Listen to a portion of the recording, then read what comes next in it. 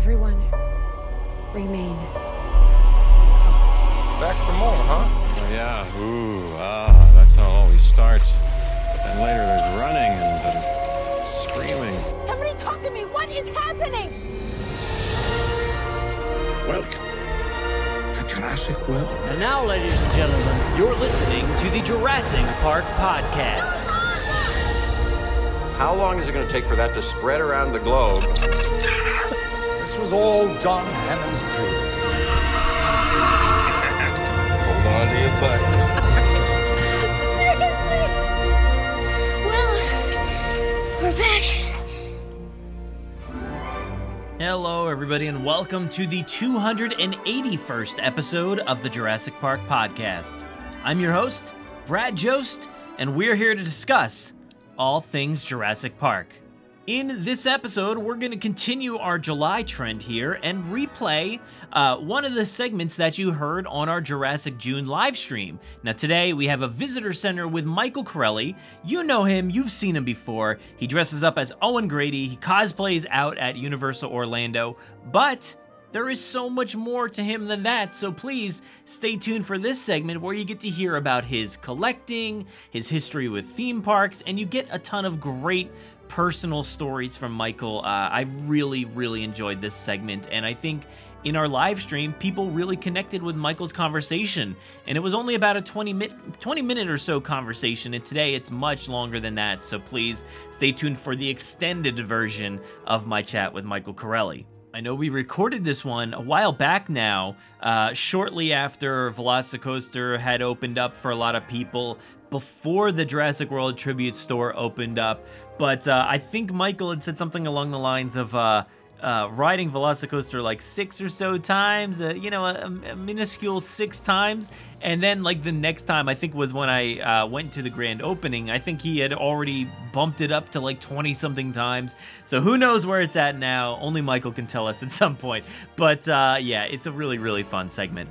But before we get started, I'd like to take care of some quick business. Now, just wanted to give a heads up. I didn't feel like doing an entire news segment for this, but Mattel Creations has an announcement for us on the 13th.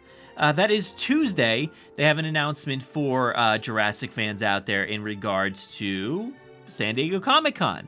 They are doing their 12 Days of Fandom currently over on Instagram this entire next 12 days. But on the 13th, like I said, Tuesday, they've got a Jurassic World product reveal, and it's going to be fun. It's going to be a fun one. So I hope everybody has a good day on Tuesday. But also, I know I mentioned it last week, but we have a TikTok, so please go follow us over on TikTok. Just search for Jurassic Park Podcast. That's where we are. Some fun videos, I guess, maybe. I don't know, that's for you to judge, but we're having some fun over there, creating some fun content. So please go give us a follow over there. Now, over on YouTube, last week I did a toy hunt. That one's been a lot of fun to watch all the reactions for that, so please go give that one a look. I also uploaded the conversations from last episode, the shorter live stream editions, which were Mattel and Stephen Shaw from Round Room Live, who talked about Jurassic World the exhibition. So you get to hear those two conversations in their shorter segments from the live stream over on YouTube. Now, this week, I have another toy hunt for you. We're going to upload Michael Carelli's video, and we're going to also upload Dr. David Button's fantastic presentation about paleohistory and Jurassic Park and how they all relate and connect. That was a really awesome video as well. I know a lot of people connected with that.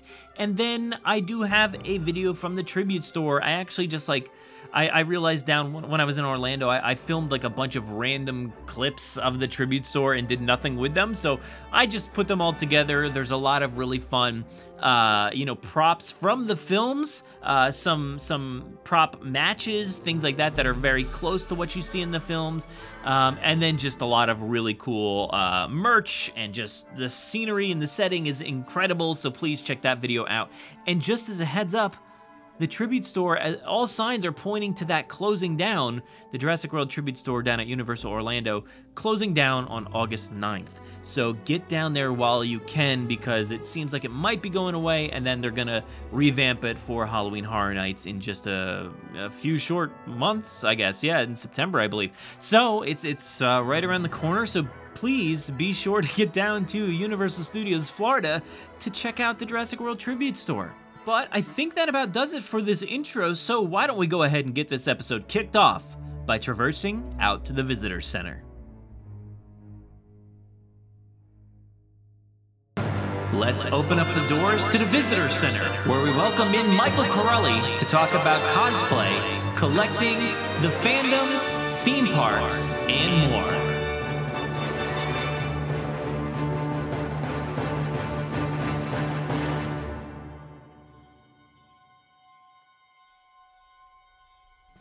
So we are once again inside the Visitor Center, and today there is, for some reason, an extremely random pop-up store that just came out of nowhere. I'm not really too sure what that's about, but you know, with Hammond, things change all the time, always trying to capitalize on the next big thing. And speaking of the next big thing, I'm here with my guest, Michael Carelli, to discuss his history as a Jurassic Park fan, a little bit of cosplay, maybe some collecting, theme parks, and of course, his experience on Jurassic World VelociCoaster.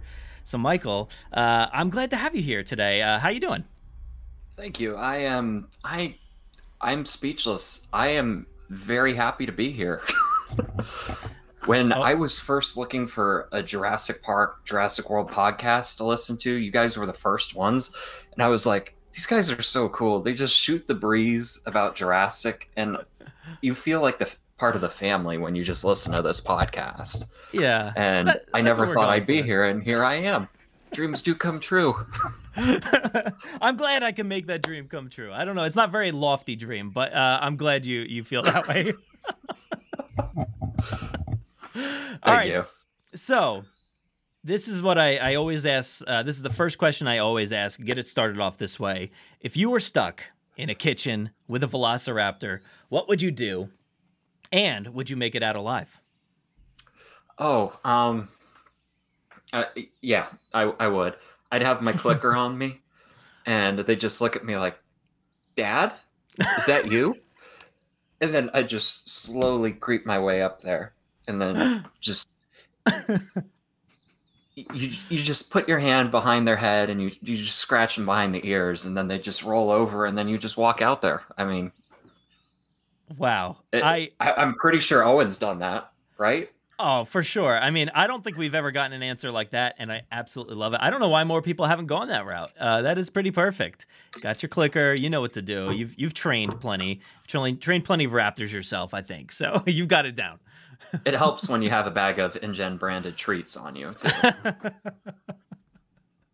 So just not the peanut butter. They're sick of that one. You are one of like the few people, I think, to actually get out alive from the kitchen. Not many people are like, yeah, I'll make it out fine. You were pretty like nonchalant about it. You're like, yeah, I'll get out. It's easy. I'm fine. No problem. No problem. That's rare here on the podcast. You got to have that confidence. I mean, you think you're going to die, you're going to die. That's true. That's very true. All right, so let's get into it. For anybody listening, why don't you just kind of introduce yourself a little bit? Like, what kind of stuff do you do? Who are you? Why are you here? Let's talk about it. Hello, I'm Michael Carelli. Or wait a minute. No, I'm Owen Grady.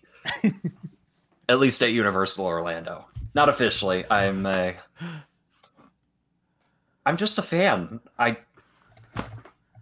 My brain is not working right now. So if you don't know me, or you might have seen me, there was a viral TikTok that went around from a person we are not going to name that said, I was Chris Pratt. And from behind, I mean, yeah, I guess, but why would Chris Pratt be in Orlando when it was 95 degrees out in a pleather vest, pants, and boots? So I cosplay Owen Grady. And I take some toy photos. Yeah. And I make memes. And I just overall tons of shenanigans. I love it, dude. I love every aspect of your version of the fandom and what you produce and what you like to do. Like I kind of set it up in the beginning, but you have so many different aspects of your fandom, which, you're big into the movies, you do the cosplay stuff, you collect a ton of stuff. You're a theme park guy. And that I feel like, I don't know. I feel like there's a select amount of people that like kind of cover the whole, range of fandoms, and you've kind of got it down, and that's awesome. And I'm an active part of the theme park community. Obviously, you are as well, and I'm part of the Jurassic Park theme park, just the Jurassic Park community as you are as well. So it's like it's hard to find that crossover. There's not a lot of us, I don't think, that kind of handle both things. I mean, I started out as a casual Jurassic fan, and it was kind of my outlet for a while. Mm-hmm. Just with the theme parks, I did the photography. I kind of worked my way up to being a Jurassic fan. Mm-hmm. I'm sorry, my brain is so blank right now. I'm just so happy to be here. With Jurassic World, I think Jurassic World is kind of the thing that just pushed me over the edge when Fallen Kingdom came out. Mm-hmm. That was my version of the Lost World, kind of like just like what you had all the marketing and the promotional material, all the toys, everything hitting overload. And for me, this was my Lost World. That's kind of what tipped me over the edge, and just the Mattel stuff. I always wanted to buy Jurassic Park toys, but I wasn't impressed with Hasbro. And then we got the figures without the screw holes and just the really detailed paint apps. So I was like, oh my gosh, I'm going to buy them all. And I think I did. Yeah, I love that, man. So, you've got it. You've literally got it all covered. So it's like every aspect, and I just love that. So you said that like I guess the theme parks and the new franchise kind of got you kickstarted. Like, what was your first kind of introduction to Jurassic Park? Was it the newer films or the theme park stuff? Where did you first like kind of become a fan? That's a good question, because I have ADHD, so I hyperfixate on things, and I think this is the thing that I hyperfixated on the longest. I mean, I've always loved dinosaurs. I grew up going to the theme parks. Jurassic kind of came in later. Like I said earlier, I was a casual fan, but I never went to Universal. I have 3 sisters, so we always went to Disney, and the only place you can get dinosaurs is on the dinosaur ride. But there's no princesses at Animal Kingdom, so that was my outlet for a while. And then I saw Jurassic Park when I was 10, and I was just casual at the time, and then I went on the ride at Universal in 2011, and I was like, oh, that's pretty cool. I wanted to go on it over and over and over again. And then Jurassic World came out. I was already a big Chris Pratt fan. And I guess that's kind of where my personality stems from. Just, he's so happy and goofy and happy-go-lucky. And yeah, he was a big inspiration for me. I based my weight loss off of him. I saw his weight loss. I was like, if he can do it, I can do it too. And then that kind of went into play with the Owen cosplay thing. A lot of people picked up on that, the team members, guests, and just it made people happy. So I kept up with that, and it kind of created an identity. But I think Fallen Kingdom is the point where I just lost it and dove into the deep end. I really love that film. I feel like it doesn't get enough credit. It's something that, people really got super fixated when Jurassic World came out. Really, like, everybody kind of came back because there was a big 14-year like hiatus essentially between these films, Jurassic Park 3 and Jurassic World. And then Fallen Kingdom, it seemed like it went like a few different ways, like people either loving it or not liking it as much.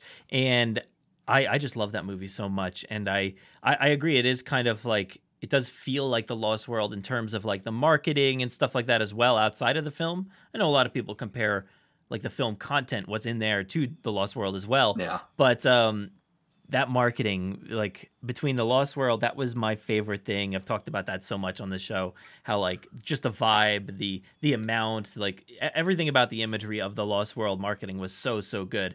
And then Fallen Kingdom comes out, and it's like Universal's like, hey, we're gonna give you probably the biggest marketing campaign of any movie you've ever seen in the history of any film ever.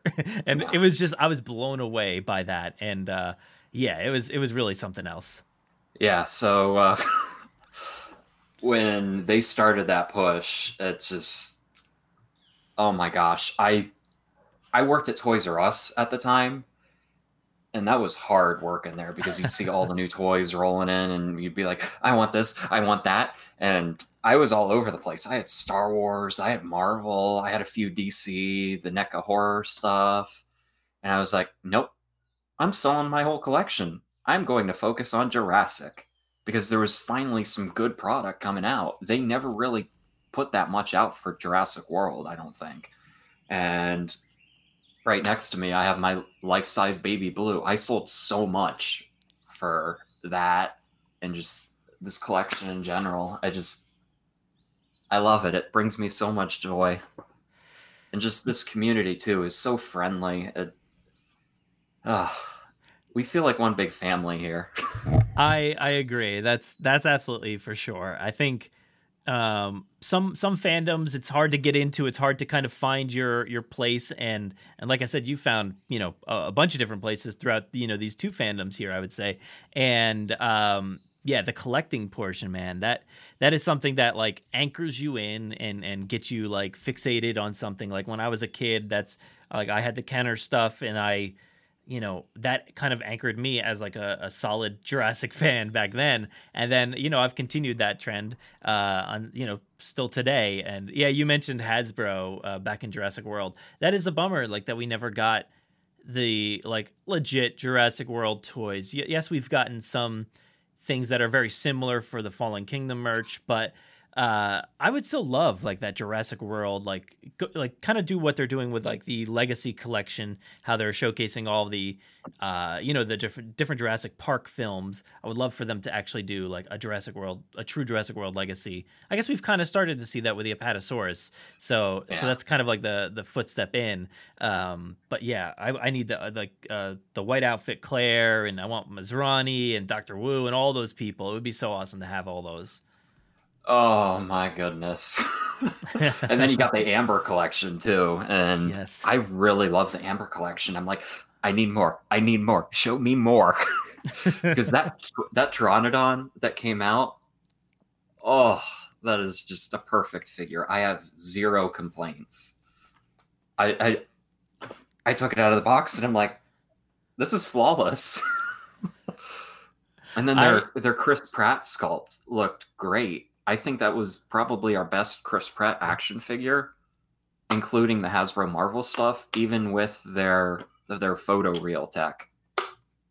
That's an interesting one. I haven't checked out the other ones for like, the Marvel stuff, but I have just recently I checked out the comparison between, Sam Jackson and his Ray Arnold and his Nick Fury, specifically like the Captain Marvel one, because it's like similar time periods and he should look similar.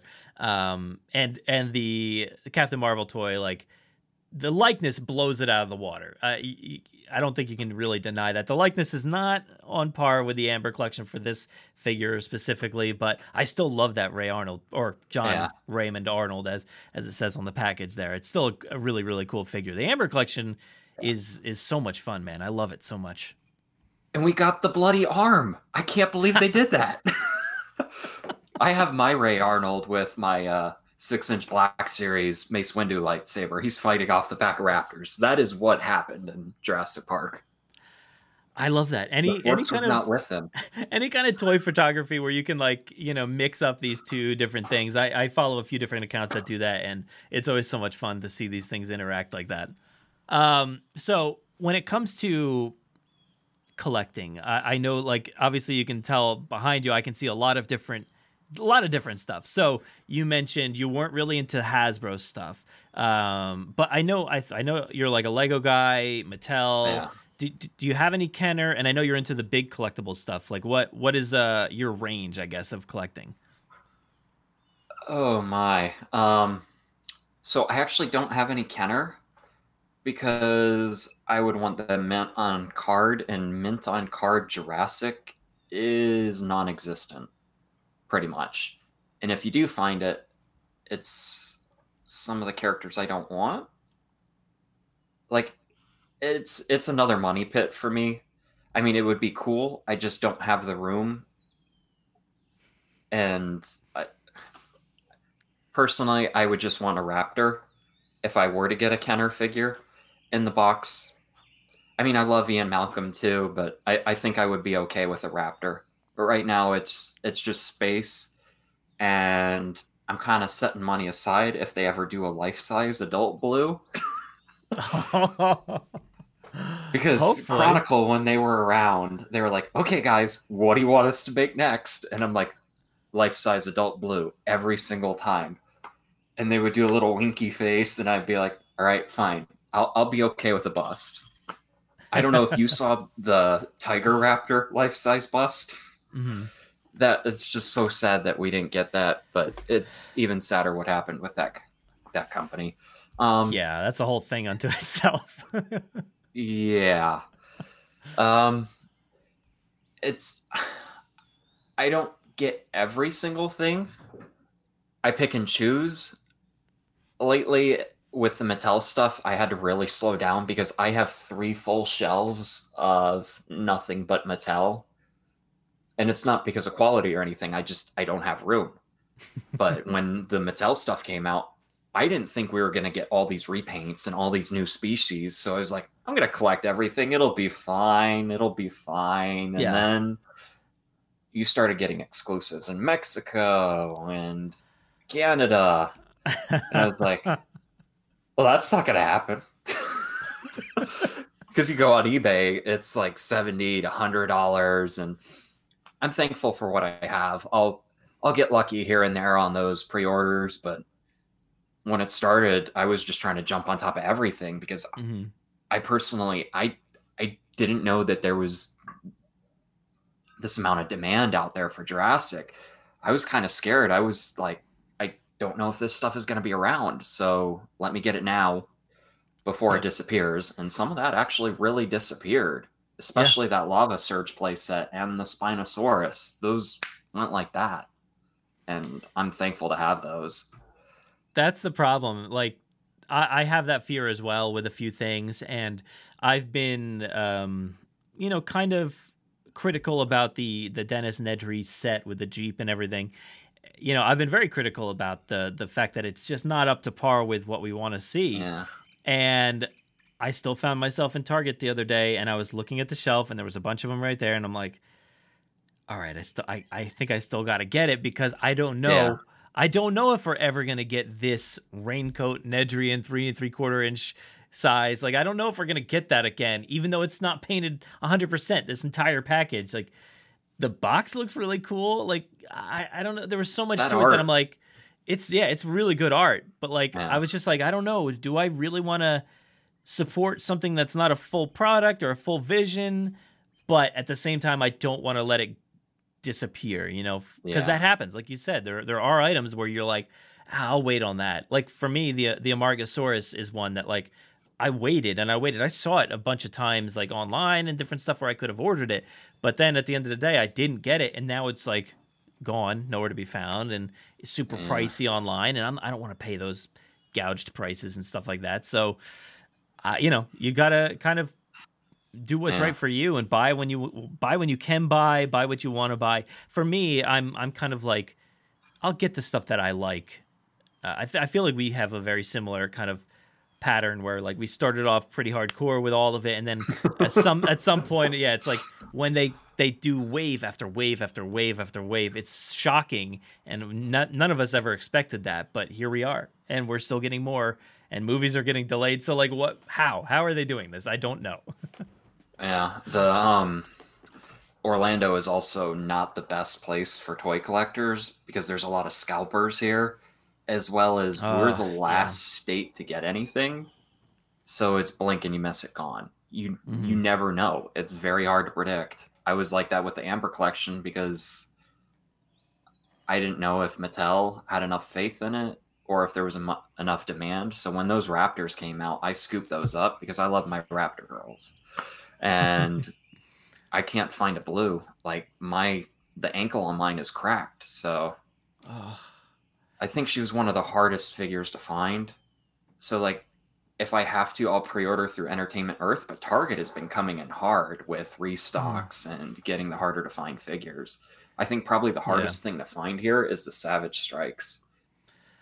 My shelves have been kind of like, I mean, I wouldn't say vacant, but like outside of like a bunch of Amber collection and some of the bigger items down below, the top portion is kind of vacant. Like there's not a lot going on there at my stores. And I'm still worried. I've always been worried about the Amber collection at Target because we saw it with Echo and Delta. I think they were Delta. the first ones.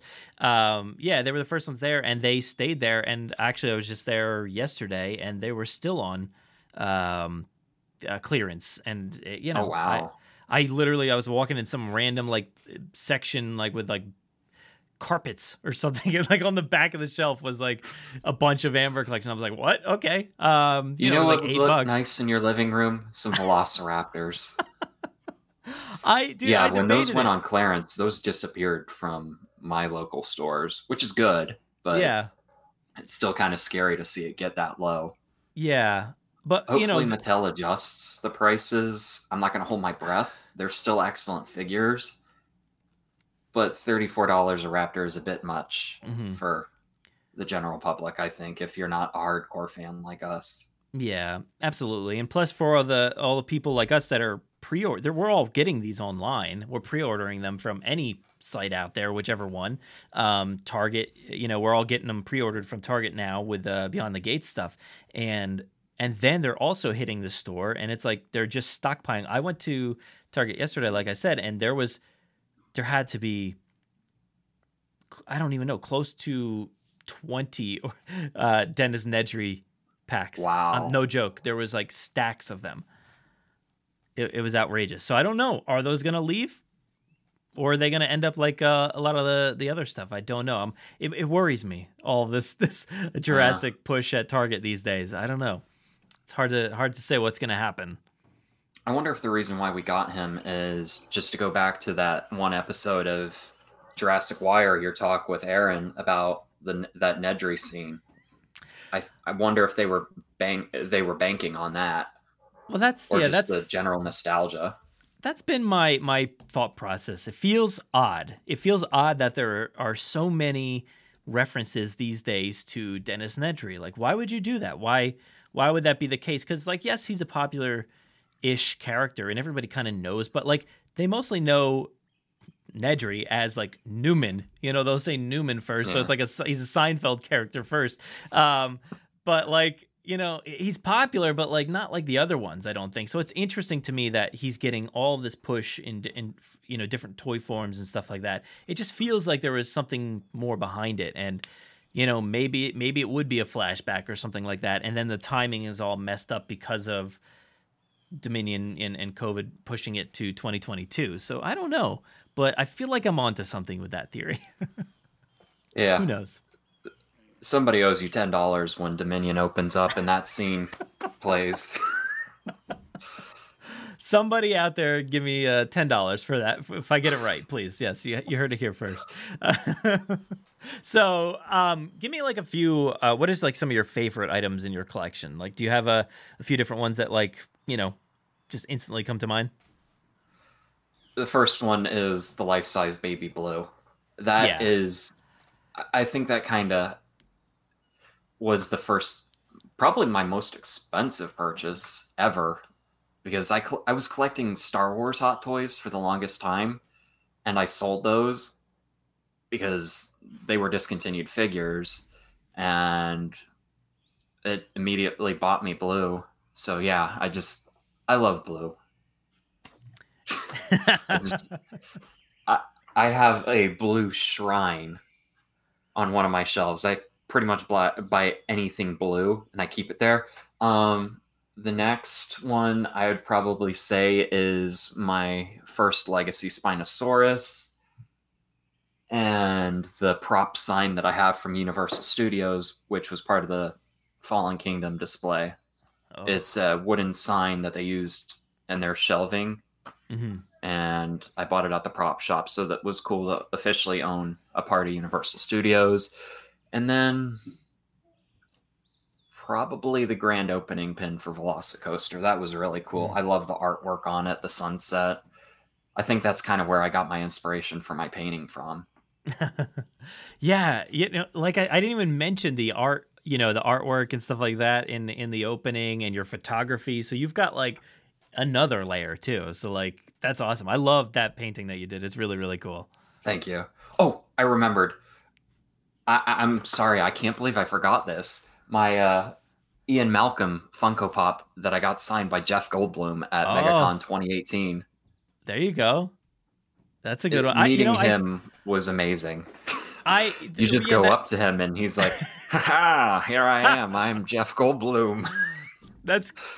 I can't imagine. You're being graced with my presence." I would probably be way too nervous to do that interaction, but yeah, that's amazing. I know he was making those rounds back then, and everybody was bringing their Funko Pops or whatever the case may be, like to get him signed. That must have been awesome.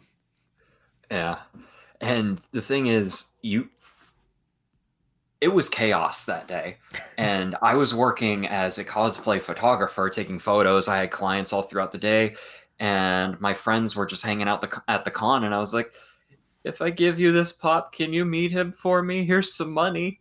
And they're like, "Oh yeah, sure." And then his schedule got moved around last minute, as things do at conventions, so you could entirely miss meeting him. And I wrapped up with my shoots on time, and I walked down there. I was like, "Okay, let me see if he's still here." And they're like, "Go, go, go, go, go. He's going over there now." And they made sure everybody had their cash ahead of time, and they gave you a little sticky note on how many autographs you were getting.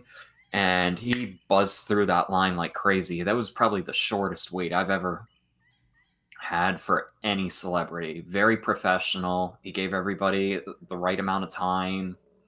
It was an experience, and I can't believe I forgot to mention that. Maybe one day I'll be able to meet Alan and Ellie, and I'm definitely bringing my Owen and Claire Pops just in case to the VelociCoaster grand opening with a paint pen. You never know, but I'm not going to hold my breath. Yeah, that might be a tough thing to track down. There's the amount of people coming out, and the amount, actually you could probably do some of those autographs if people are going to, confuse the two of you, like you said, from that TikTok video. Let's talk about the cosplay for a second. Cause just watch me get a cease and desist from Chris Pratt. "Oh, hey kid, that's really cool what you're doing." Stop. Yeah. As long as you don't get a trespass from the parks, everything's good. You don't want that. We don't want that. Then it all goes out the window. That is hilarious though, that it was recently that you just got, I'm sure it's happened a lot, but so talk to me about seeing people think that you were Chris Pratt for a second in Orlando, and also after that, take me back to the beginning of your cosplay journey. Okay, so for what happened this Sunday, I had the annual pass holder preview for Jurassic World VelociCoaster, and because this was kind of a thing, this identity that I took on as being the guy that goes to Universal and pretends to be Chris Pratt. Not really, but Owen. I don't go around announcing, "Look, it's me, Owen." But people pick up on it, and they get in the mood. They're like, "Oh, hey, Owen." And we kind of ramble around about the Raptors and get into character. And so, yeah, I just went there that day, and I was getting pulled to the side for photos, video.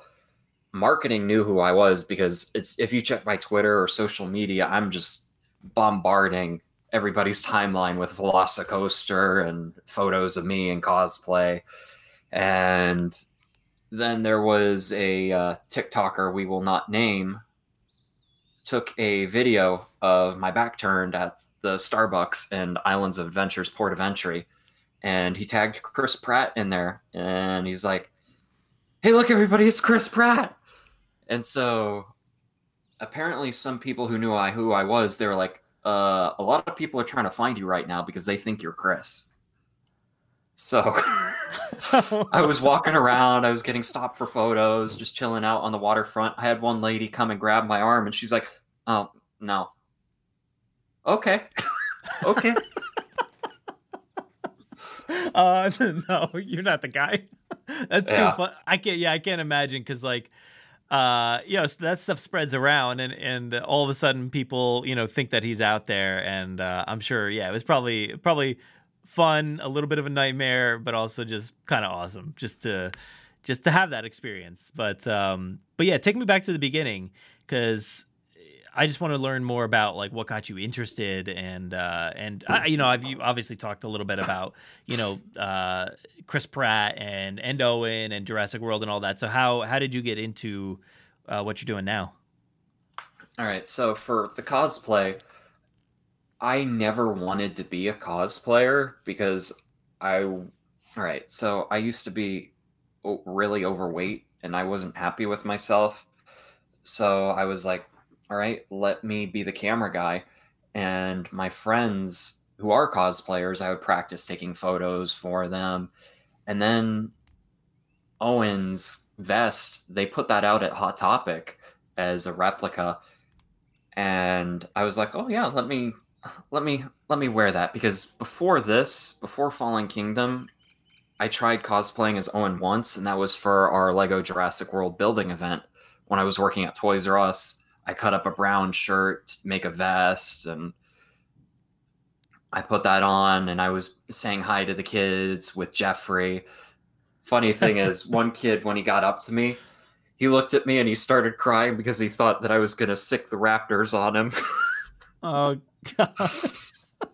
And that was always kind of in the back of my mind. I was like, that was really fun.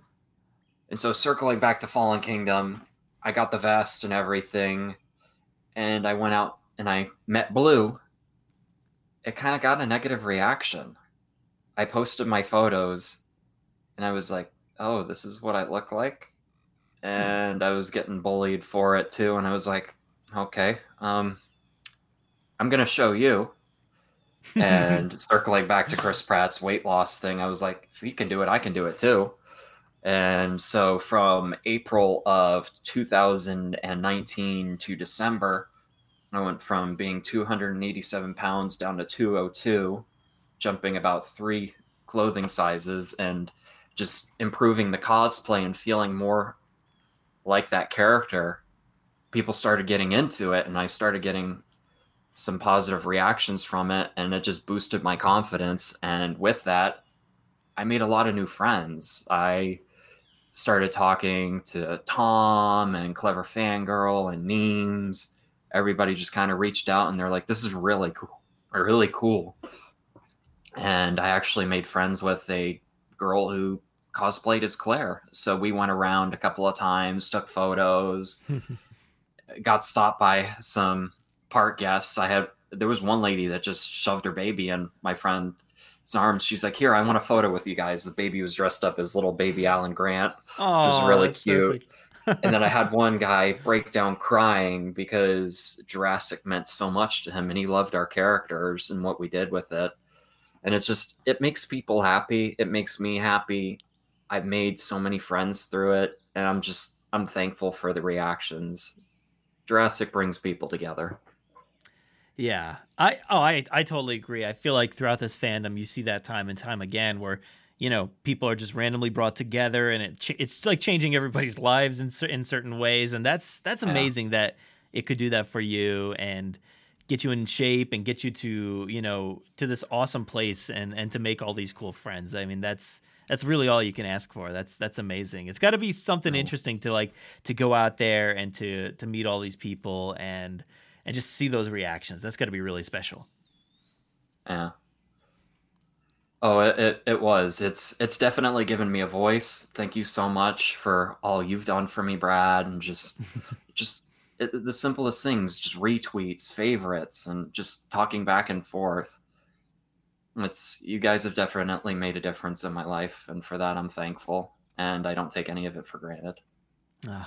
It's Just this this past December, I was going through something, and Tom and Neems and Laura, aka Clever Fangirl, I didn't say anything what was going on. They just texted me all in that day, and it was all at once. It was kind of weird. It's like, are you following me? And I feel so loved. That's the thing. Like none of us like are, and it's always so difficult to kind of, put in words, but like we're not all in-person friends, but that doesn't matter. Like, we're all good friends no matter what. Like, and I feel like these days there's the divide between like friends and internet friends. It's disappearing, and like we're all just good friends. So like if people post things that seem out of whack, and we're all like, okay, what's going on there today? Like we need to find out and make sure everybody's all good, because you never know. Like with the internet and how everybody is. So I think the Jurassic fandom is pretty amazing for that. And yeah, all those people you mentioned. I know Tom is like, he's always one of the first people to boost you up and to make everybody feel good. So I love that about Tom, It's amazing. But that's what you're doing too. Like you just said with your your interactions and stuff like that. What I love about it is I love seeing like your videos with you going up to the blue meet and greet, the raptor encounter. Dude, that is so much fun, because you post these all the time, and I never get tired of seeing these different encounters and stuff like that. It's always so much fun, because you have only like, oh, it's so short. It's like not even sometimes like 30 seconds it feels like, but I feel like maybe you get a little bit more time because of the outfit or anything, but like it's so awesome to watch you get up there and do the routine, and everybody knows the drill. It's pretty cool. Yeah, there was one kid that I met in October last year when they started doing the Halloween thing at IOA where you could dress up and go around and get candy. He was all decked out in his Jurassic clothing, and after I met Blue, he had his mom pull me aside, and he showed me the video of him meeting Blue. He's like, "Do you think I could make a good raptor trainer someday?" And I was like, "Oh, you're so sweet," because he thought I was the real Owen. Yeah. And then, oh my God, just the shenanigans with Blue. It's a different encounter every time. I did break Blue once, and that was when I did Chris's warm-up video, or his warm-up dance. Okay, I know where you're behind the scenes. Yeah, it's that famous gif. And I started dancing around, and Blue's like, "What is going on?" And the handler's like, "He wants you to dance, Blue." So she starts going up and down, just bobbing. That's amazing. That's like totally new experience for Blue. I'm sure that was awesome. Yeah. I love that work encounter. on her dance moves. Oh, poor Blue. Well, that's what you're for. You're there to train. And yeah. I just love that encounter so much. Just, it brings so much joy to everybody, and a lot of fear too, because I brought my kid there. He was a little scared maybe the first few times we went, and every time you go, there's always some kid or somebody that's just like a little terrified. So it's fun to watch. It's a powerful moment, and I think like it's just a really, really cool experience. And the fact that Blue, like, for a bunch of years it was just a bunch of different raptors that they looked fine, they looked cool, it was still a cool interaction, but when they upgraded to Blue, that was just a huge difference. It's a whole new level. Mm-hmm. Just the eyes and just everything, just the teeth, how she moves, just the subtle little twitch of the jaw. It's fantastic.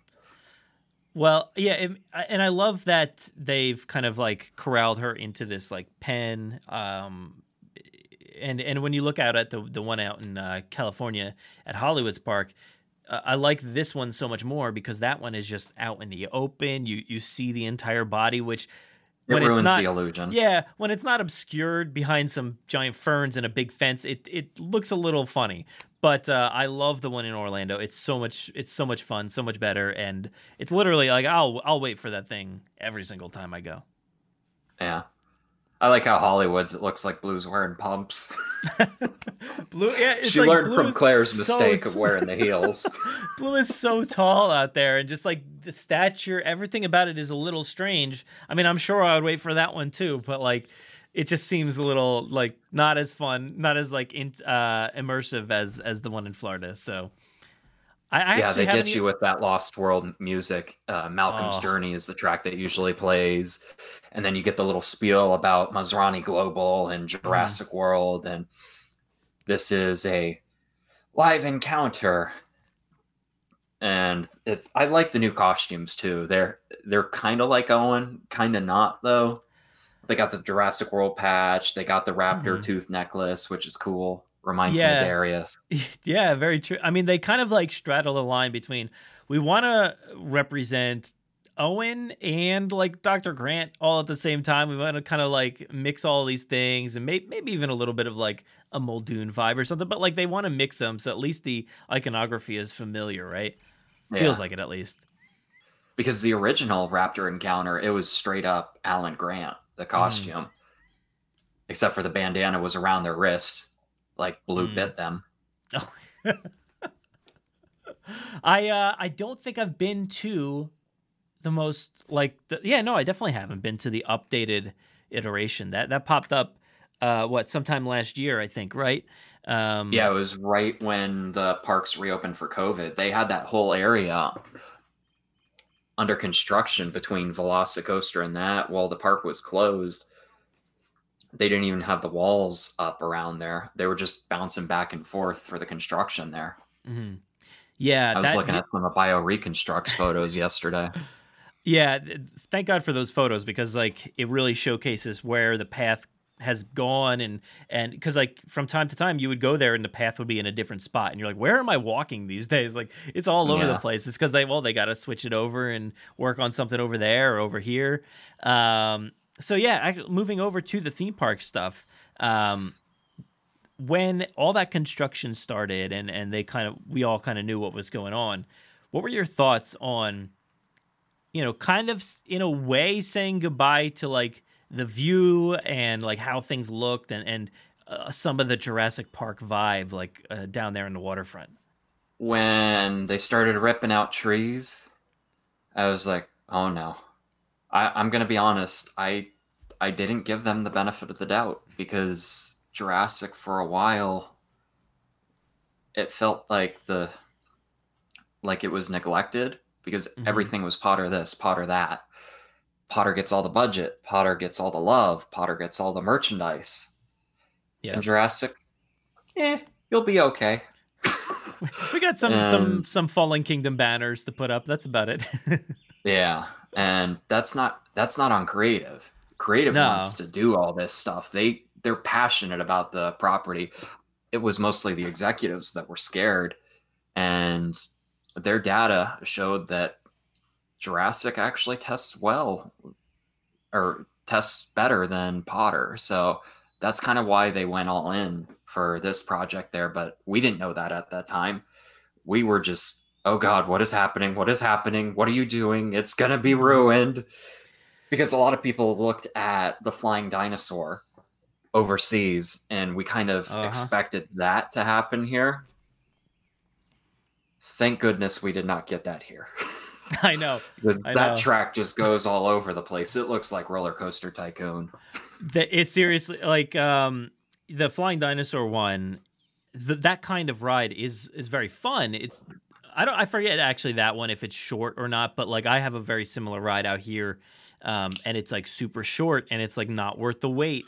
And then when you looked at like the way that they finalized that area, it's like concrete everywhere. It's just like not a very, nice looking spot of land. And that Jurassic waterfront has always been this like really, really luscious area with the most amazing tall like palm trees and stuff like that. It really, really impressive area and just such a fun place to just go hang out for a little bit. Yeah. So I know I was right there along with you and a lot of others that were like, really, like, it's going to It's be the Cinderella weird. Castle of Islands of Adventure. Hmm. That's the thing. Like, I know a lot of us that frequent the park a lot will definitely go down to that waterfront when you first get to the park. Not a lot of people do that. They kind of just go right or left, but I always go straight down and I look across the water and I'm like, this is awesome. This is Jurassic. Yeah. It feels right. Everything about it is beautiful, and that it scared me. It definitely scared me, and Yeah. I wouldn't say that I didn't necessarily give them the benefit of the doubt, but like I was like, I'm bummed. I'm mad. I don't love this choice, and I want the view there. I'm sure the ride will be great, but I just want this view, like. But I think the view is. It's not it's not the pristine look that it used to be, but it's still a good look, and especially with the fact that they brought in so many plants and trees and everything. It really is almost even more luscious than it was before, Yeah, just the pops of color, the different plants that they put in there. It feels very layered. And once you're down there, it feels like this area has coexisted with Jurassic Park forever. Just the way they blend the colors, the textures, everything. The focal points are just perfect. And nothing obstructs the other. It doesn't take away. It feels so perfect being over there. I do love the introduction of Fallen Kingdom music into the park there. Like, yes. I heard, I think it was Alicia or somebody had posted like that the park music has changed in that land, like the background music. And somebody was talking about Jurassic World. There was like a video or something. And I was like, please say they have Fallen Kingdom. And then somebody else commented and they're like, yep, there's Fallen Kingdom. And I'm like, yes, like it's going to be, I mean, for me, it'll be awesome to hear it in person. I'm sure you've been freaking out about it too. Yeah, I love that score. I when I'm working on my art or photos, I have Fallen Kingdom on repeat. Just that movie is so overly dramatic and I love it. And the score is so in your face too. So when you're down there, it's mostly the more ambient tracks. You do get a lot of the in-park music. So you have the Hammond Lab Overture, you have the T-Rex Kingdom one, you have a lot of the suites. You do have the regular Jurassic World theme. You have the family theme with Zach and Gray. And then you also get some of the Maisie tracks. And you get the Fallen Kingdom, I believe it's at Jurassic World's End, that whole score. And that's also a good way for you to figure out how long your wait is, because that song alone is like 10 minutes. And then they also have some random dinosaur noises too. When you pass by the raptor statues on the podiums, every now and then they'll bark. And you'll hear some other dinosaurs closer to the water too. So you'll hear a Brachiosaurus going like, and just other dinosaurs down there every now and then. It's not obnoxious. It's a very peaceful area. That's exactly the kind of stuff that we've wanted. I mean, for years we've all been saying like this land feels it doesn't empty. feel. Yeah, it feels empty. You mentioned it before. All the love has kind of gone to Harry Potter and some other stuff. But like, and honestly, even for me, and I hate to say it, but Jurassic has kind of been a land that you don't necessarily spend a ton of time in. You kind of like do the thing because the river adventure is like, it's a hit or miss attraction if you want to go on that. Is it the kind of day where you want to go and get wet on an attraction or no? So it really depends on like what you want to do there. And now, I mean, they've changed it completely. Like it's a place that you definitely have to go and spend some time in. And there's a lot to do there now. And I love it. I think it's going to be great. It's still interesting to me to see the iconography of, and literally right next to each other, Jurassic World. And then right up there, you have Jurassic Park logo. So it's like, I wonder what the plan is, overall. And they do separate it when you start to go down to the waterfront. It's that Jurassic World transition. They still play pretty much just Lost World music when you go through the rest of the land. Okay. Yeah, I mean, look, that's something we've all loved. Is you go through those gates, you hear the music, and I've always loved the fact that there's a lot of like Lost World tracks and stuff. And I think the land has always been a little fun for me, just because of the stuff in the Discovery Center down there. There's always like a lot of cool stuff going on for like, big fans, and a lot of people might not even know that stuff was ever down there. So there was always stuff to explore. Plus, with Camp Jurassic, almost said Cretaceous there for a second. But like, oh my gosh, Camp Cretaceous is coming to Universal. Wait, we'll get to all that, I'm sure. Yeah. But like, yeah, what have your thoughts been on like the river adventure over the years? I know you said like earlier, you kind of set it up that you liked it, right?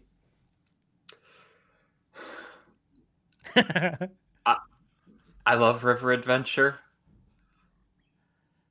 but it's not in good shape. It's kind of like a little kid. It's just what a kid says, a doozy or something, and you're like, oh, I love you, but that was embarrassing. It's just, that's how some of the animatronics are, and it just, I love that ride, but it needs some good love, and not just skins on the dinos. It needs the update. Yeah. Will that ever come? I don't know. Maybe in the future, but it seems kind of after the fact if they do it once the trilogy is over, Yeah, I mean, if they were going to do it, like, they should have just rehauled everything all at once. But it's going to be a lot of years probably before anything would end up coming, at this point, especially with Epic Universe down the road and, other, projects too. It's just like, when are they going to get the time for that? Especially because it's not just river adventure. I mean, you got to do something, I think, with the Discovery Center and the rest of the land and Camp Jurassic. Like, it's a big update that you would have to do, Yeah, there is a Easter egg, an audio Easter egg at the end of VelociCoaster, which I don't know if you want to get to now. Well, or later. We'll get to some of those in our little spoiler discussion towards the end for VelociCoaster. Right. All right, so yeah, actually, I guess we can actually just move right into VelociCoaster. So we talked kind of about like a little bit about the setup, but like our feelings on that moving in. What going into your pass holder preview and stuff like that, what were your expectations on this? Because you've been there like a ton of times, just kind of getting glimpses of it and just taking pictures and just watching it because it's been testing for so long now. It seems like. What were your thoughts kind of going in on what to expect for the ride and the queue? I kind of left my expectations blank. I knew they were putting a lot of love into it just based on marketing and merchandise and just the details. They didn't have to go as hard as they did, but they knocked this out of the park. So I went in with a blank mind. I wanted to be open and experience and not let my expectations get in the way of what was delivered. If you know what I mean. I didn't want to go in like, oh, you needed this and this and this. I just wanted to enjoy it. And I think we do that a lot with media. We kind of form our opinions on it before we even experience it. And then we get disappointed when it's not what we want. And so, yeah. And another thing that I want to mention is I am not a coaster person at all. Oh, no. The most intense coaster that I've been on, a lot of people are probably going to laugh at this, is Expedition Everest. So I've never done Hulk. I've never done Rocket. And my nerves kind of just overtook me. I was excited to be there. I was thankful, and I ran in and I saw the loading platform. I'm like, do I go? And yes, I go. It's Jurassic. I'm obligated. I have to do it. I have to say I've done it. If I don't like it, I won't ride it after I've done it the first time. But I've gone on the ride 6 times now. I love it. It's an absolute home run. Just the lead up to it. They encapsulated the franchise perfectly. It feels like it's been there. It feels like an extension of the movies. It really does. And I'm not 100% sure if it's canon, but it definitely feels like a canon attraction. Yeah, it's always interesting canonically speaking, because like these days theme parks love to immerse you in a world and you know, try to make it as legit as possible to what you see in those films. Galaxy's Edge being like kind of like the number one thing right now as far as like this is canon. We want you to think it's canon.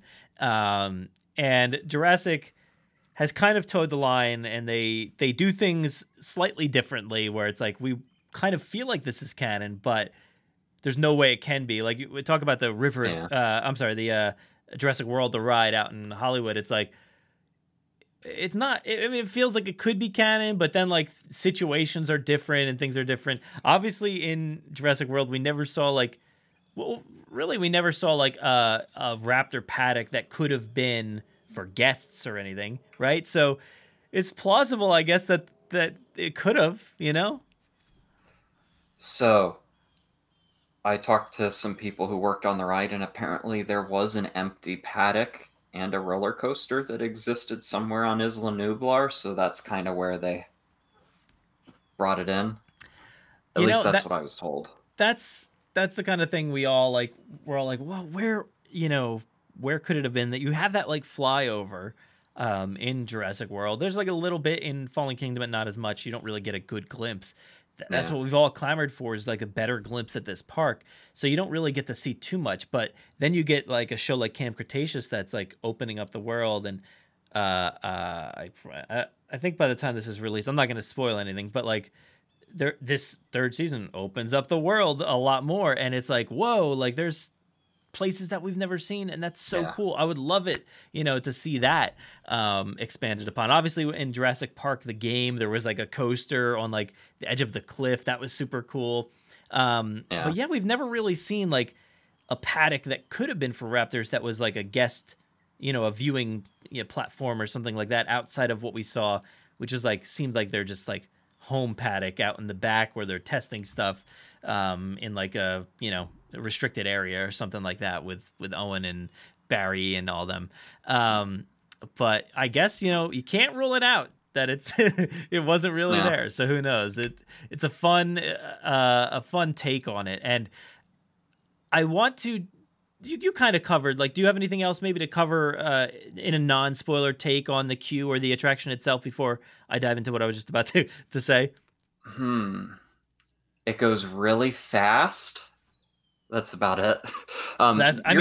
What could you say about a roller coaster? It's a roller coaster.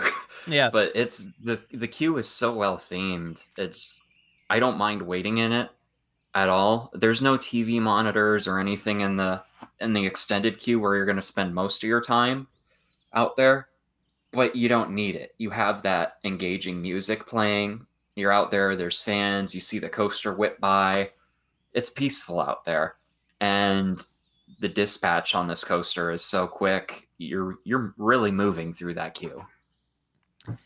Yeah, I know, I've been on Hagrid, and I'm like, oh, that's a very quick moving queue. I mean, it's a very long queue too, but like I never felt like this is taking me forever. This is terrible. I don't like this. So I'm interested to see how this one works as well.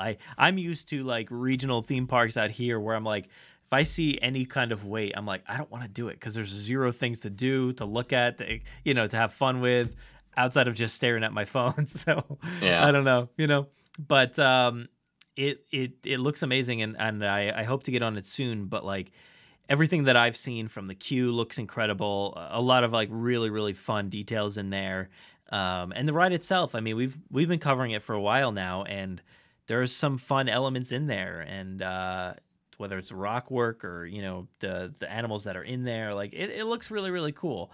So I do want to get into some spoiler talk. So if anybody, I know some people are touchy on the fact if they want to know about the ride ahead of time or the queue even, we're going to talk about all those details. So if you don't want to hear those, back out. But I don't know if everybody's like that. But so let's talk about the queue.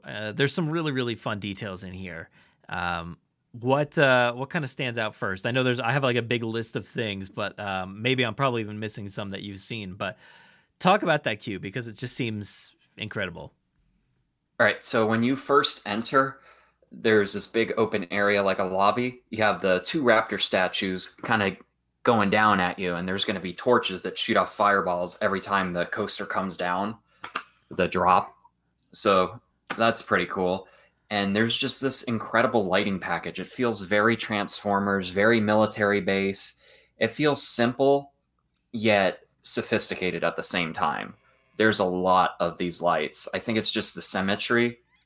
Everything's just so perfectly done, and it syncs up together.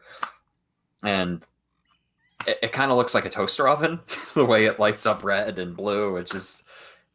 if you remember Dinosaur, that ride when you're going through the time vortex, that's kind of what it looks like. Yeah. But it's all synchronized flashing every now and then. And it synchronizes to the music. What they mostly play in there is the Chasing the Dragons track. Just kind of gets you upbeat. And at the end of the lobby, there's this statue.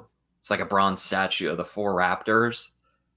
And they're on like an elevated podium. And then there's the coaster, the top hat behind them. And if you look up at the ceiling, it kind of looks like the Fallen Kingdom cracked magma kind of effect. And that up there turns red. And then Mr. DNA is on two monitors. And he does his whole locker spiel like, I'll take it from here. We got some raptors. You're going to go into the paddock. And the lights turn purple, green. Or not purple, green. They turn like a purple, yellow, white when he comes on. And it's just really cool. And just the symmetry between the top and the bottom. It has that cracked effect. It's really cool. It gets you hyped up. Like the lights build up with the beats of the music. There's like a little infographic of, hey, the raptors are dangerous. Once your stuff is gone, it's gone. So we're putting it in a locker. And then you turn the corner and it's a dark tunnel and it plays some of the darker tracks from the score. It plays, what is it?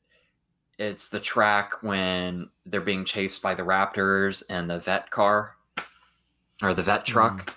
Yeah, I forget. And then so you're going through that tunnel, this hallway tunnel kind of thing. It's decked out in deck boards. It's kind of got that modern, clean, kind of like the hotel in Jurassic World. It's kind of got that vibe. It's very consistent architecture. It's all gray.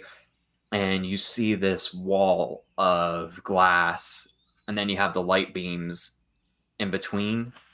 And you're just standing there like, what am I supposed to look at? And then the coaster whips by. That's the launch tunnel, flying by 70 miles per hour. But the lights, they'll light up red. They'll go from red to blue. And that's kind of the thing that ties the whole paddock together. It's, hey, the car's racing by and so are the raptors. There's this LCD monitor effect where you're looking out at glass. You'll see the coaster whip by and the raptors will be chasing after. And what's so cool is there's different animations in there. You're not going to see them do the same movements. So sometimes Blue will be leading the way, and sometimes it'll be Charlie, and sometimes they'll just stop what they're doing. They'll look at you, they'll eyeball you, and they'll start banging their head against the glass, and then they'll give up and they'll chase after the train. And just the way they light it in there, they look so three-dimensional. It's scary. That's pretty awesome. I've seen the video. It's just like a cell phone recording or whatever, and it's hard to tell. Like, you can't really see what the full effect is. Like, it's hard to see how it's made, how it would look dimensionally speaking. Yeah, you're not getting that out of a cell phone video, but I cannot wait to see that in person because it seems really crazy. Like, when I first saw that video, I'm like, oh, that doesn't look like it looks like a fake coaster. They just like did a video of like a coaster flying by and there's some raptors. But then to learn that it's actually the coaster, it's like, wait, that's crazy. Like, what is this effect? Like some sort of like Musion effect kind of thing like they have in different attractions, all over the place. It's like, how is this happening? It looks really, really awesome. And to know that they have these different these different things going on. Yeah, different animations. You hear that there's different things all throughout the attraction like that. So it's awesome that they're taking that into account. Yeah. And then there's these grates up top. It just looks like normal ceiling grates. There's wind jets that shoot out to make you feel like the coaster really is whipping by. I thought that was a really cool touch. That's awesome. And then you turn the corner, it's Dr. Wu. When I went through the queue, you go through this queue just so fast, you really don't get to take in his video. There's 2 screens, one at the front and one at the back of the room. And there's different doors that say Raptor Training, Room 1, Room 2. And then he's just talking about how they upkeep the animals, and he's explaining the next room. It's the animal husbandry area where they got the raptors in the harness. And he just talks about safety, and it's him being very PR. Like, hi, I'm Dr. Wu. I'm totally not a bad guy. Him and his turtlenecks just, giving up the latest spiel. BD Wong is just hamming it up, and I love it. Yeah, anytime you can get these 3 characters back, it's awesome, and specifically him. It's always good to see more Dr. Wu. Yeah, you never really get enough of him in these movies. No, I know, and it's always like this alternate reality kind of thing when you see these characters in these attractions, whether it's out in Hollywood or here. Like, it's really, really cool to see. Yeah, and none of this footage is reused from Hollywood. This is all exclusive footage, which I really appreciate. They didn't take anything from the extended queue. And that's another thing. There aren't any monitors outside in the extended queue. So you only get the videos once you start to actually get inside. And I think that's a good thing because it doesn't take away from the ambiance outside and it doesn't get annoying. You know, like where if you're in other attractions and it's the same clips over and over and over again. Yeah, and I know there's a few things before one of those really, really cool clips, but all right. So you said there's the raptor kind of animatronic head thing, right? Is that right around there? Yeah. Are you there yet? I forgot. In the Dr. Wu room, there is lockers with a bunch of Easter eggs. There's Dr. Alan Grant's book, and Ellie's book is in there. Malcolm's book is in there. Owen's training bracer from the Fallen Kingdom flashback video is in there. There's an RC model of the train. There's the behavior logs. There's the glass of water, the T-Rex glass of water. There's some training treats. I don't think I'm missing anything. Oh, one thing. I haven't gotten confirmation on this. There is a rack of iPads in there with the Jurassic logo on there. I was thinking that is a callback to the tablets the kids use in Camp Cretaceous. I haven't had any confirmation on it, but I'm pretty sure that's what it's supposed to be. Yeah, that's interesting. They have those, but also I think they talked a lot about tablets in the Evolution of Claire too. So I'm wondering if they're pulled from that too. Yeah. And then you turn the corner and you're in the stables. On the left, you have Echo, and then on the right, you have Delta. And just their movements are so subtle, the eye blinking, and every now and then they'll thrash, and the actual cage will shake too. They're snorting, their lips are curling. It's very well done, and you are very close to them. You could stick your hand out and touch them, but don't, you will lose a finger. So with those, did you happen to hear at all, like whoever made those? Do you know if it was like Creature Tech, or was it I'm blanking on the other name right now. I haven't had confirmation. I'm pretty sure it was City Neon Holdings. Somebody say that. Of course, this is terrible. I usually have the company's name. Animax Designs, I think. Oh, they did them? Okay. I think City Neon, they kind of work with Animax. But like Animax has done a lot of different things. They did Jurassic World Live Tours, some of their stuff. And then some of that stuff ended up making it to the exhibition. And then some of the exhibition stuff has made it to this attraction with those harnesses with the Raptors. So it's really cool to see like all this tech being kind of shared around different Jurassic properties. It's for cool. A consistent experience. Yeah. All right. So and then after that, it's a really narrow hallway that leads into the locker area. The locker area is pretty cool because you're only on that locker side once, and then after you get on the ride, you're on the opposite side. and you take it out. It's a double-walled locker. So it saves a bunch of time. Everybody seems to be getting it pretty well from what I've seen. I don't know how too much the general public is going to take it. Most of the people that have been on it are pass holders, but people are understanding it, which is good. Each locker station you're assigned to, you don't get to pick which one. I believe there's 9 different species. No, there's 10. And you get assigned a color, the dinosaur, and the number. So if you forget one of those things, hopefully you remember the other 2. You just scan your ticket, you put everything in there. Mr. DNA video of him just explaining, you got to dump all your stuff out. You're going to lose some stuff if you don't. And then you turn the corner, there's some really cool posters about attractions. There's the Indominus Rex coming soon, and then River Adventure, and there's a Camp Cretaceous one with a Brachiosaurus and 2 kids on the zip line also coming soon, which is cool because in canon, those attractions weren't open yet.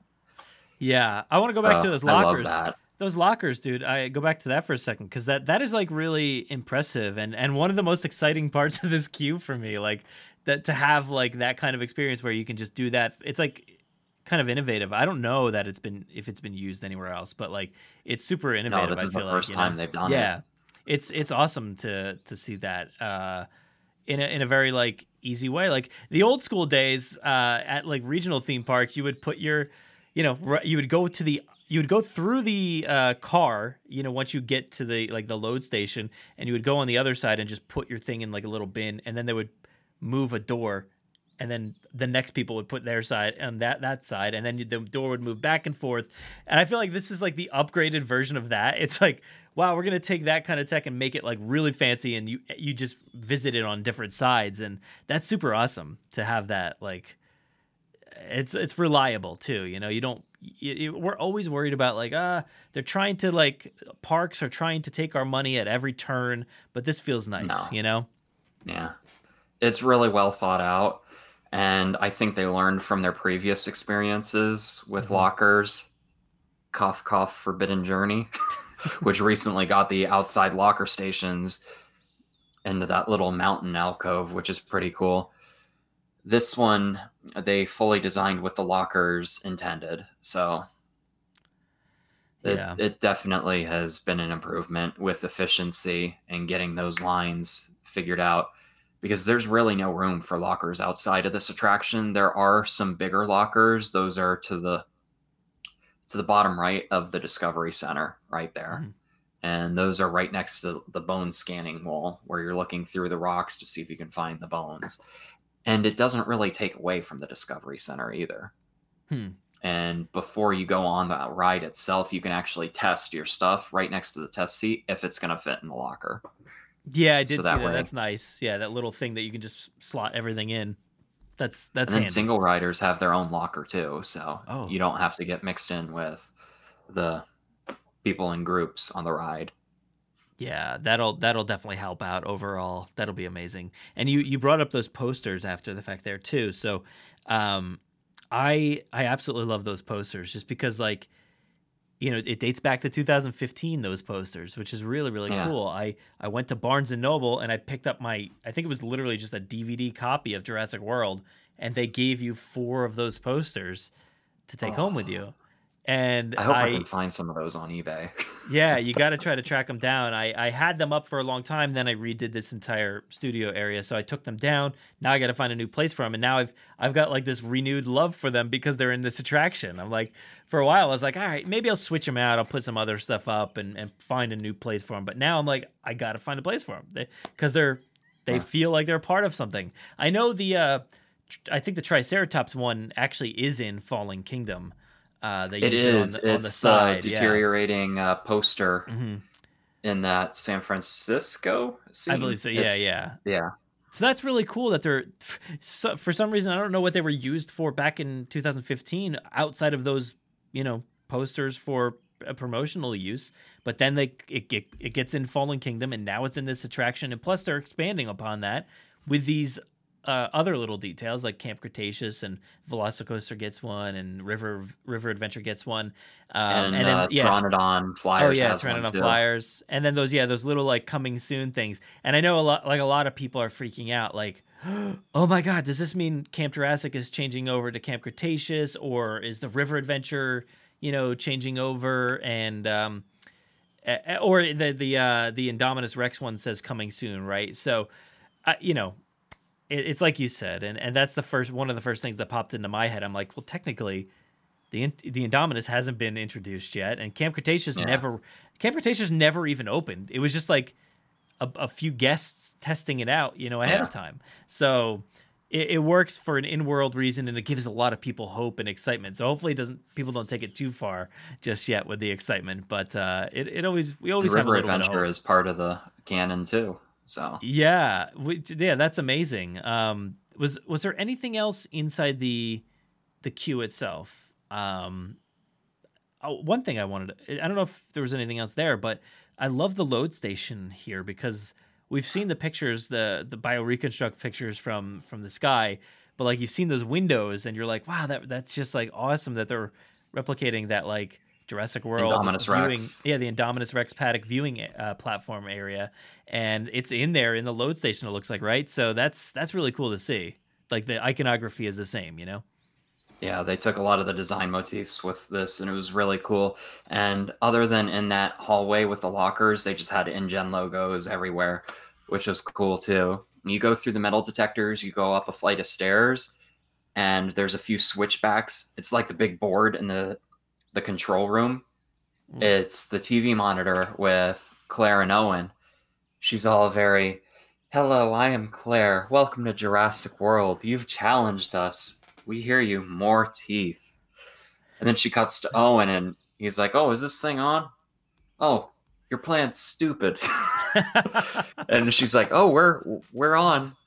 And it's just going back and forth. The writing is just so perfect in this moment. It really reminds me of the Lego Jurassic World stuff, just the banter and the silliness of the whole plot. I love it. It's classic Owen and Claire.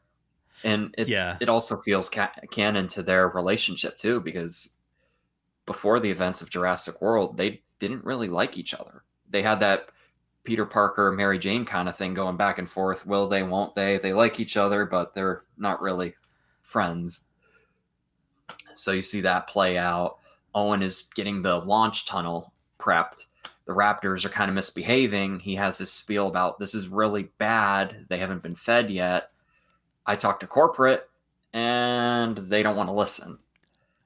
So you just see a really sarcastic Owen going back and forth. One of the ACU troopers accidentally shocks Delta. So she's freaking out. Owen's getting upset.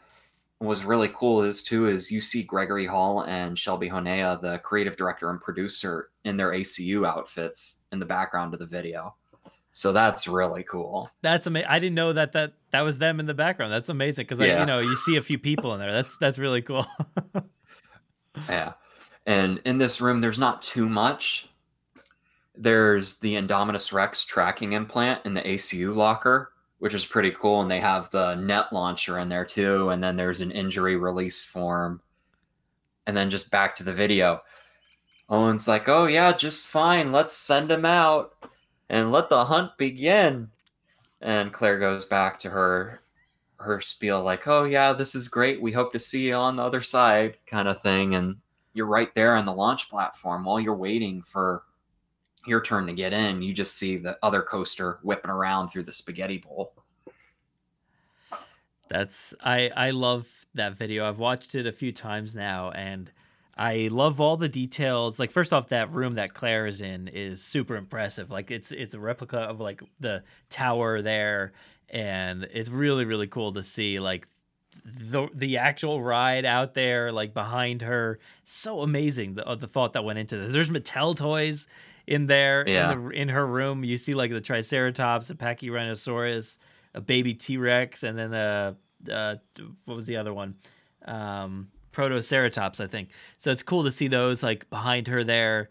And the funny thing about Owen is like, I was talking about this, and we were having a live stream about like, what does Owen say here? Like, because he seems like a kind of guy that would be totally against this. He was totally against like using them as like, for anything outside of his training and stuff like that. And this seems like it was totally against his plan. And I was like joking around, like saying basically a lot of those kinds of things like that he says in the ride, like, this is a real bad idea. I don't know why you're doing this. And like all of a sudden it's like, it's real. It's happening. And I'm like, this is amazing. I'm so glad that this is what is actually happening, because it feels right. It feels real.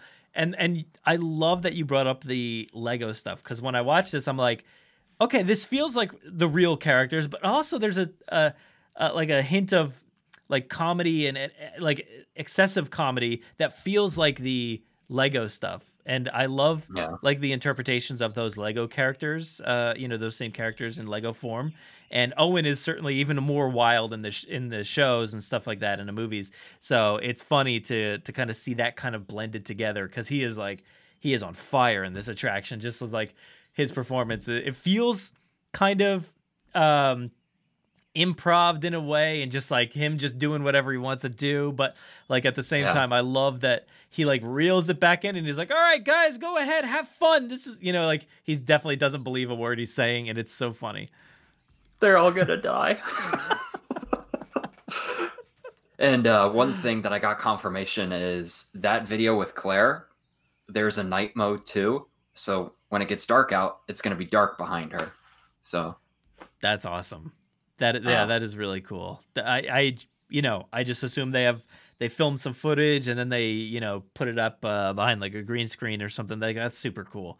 Really, a smart process there, like to have that tower, which like a lot of people probably won't even notice, I don't think, but like to have that like into the queue is really, really cool to see it. Like building out the world. That's all I'm about. Build it out, showcase different things. That's really awesome. And it looks legit. It looks real. Like him standing on the launch, like I'm like, wow, he's really there. Like that looks real. Like he's standing right there. That's super cool. But yeah, I love that video. It's totally Jurassic and it feels right. Yeah.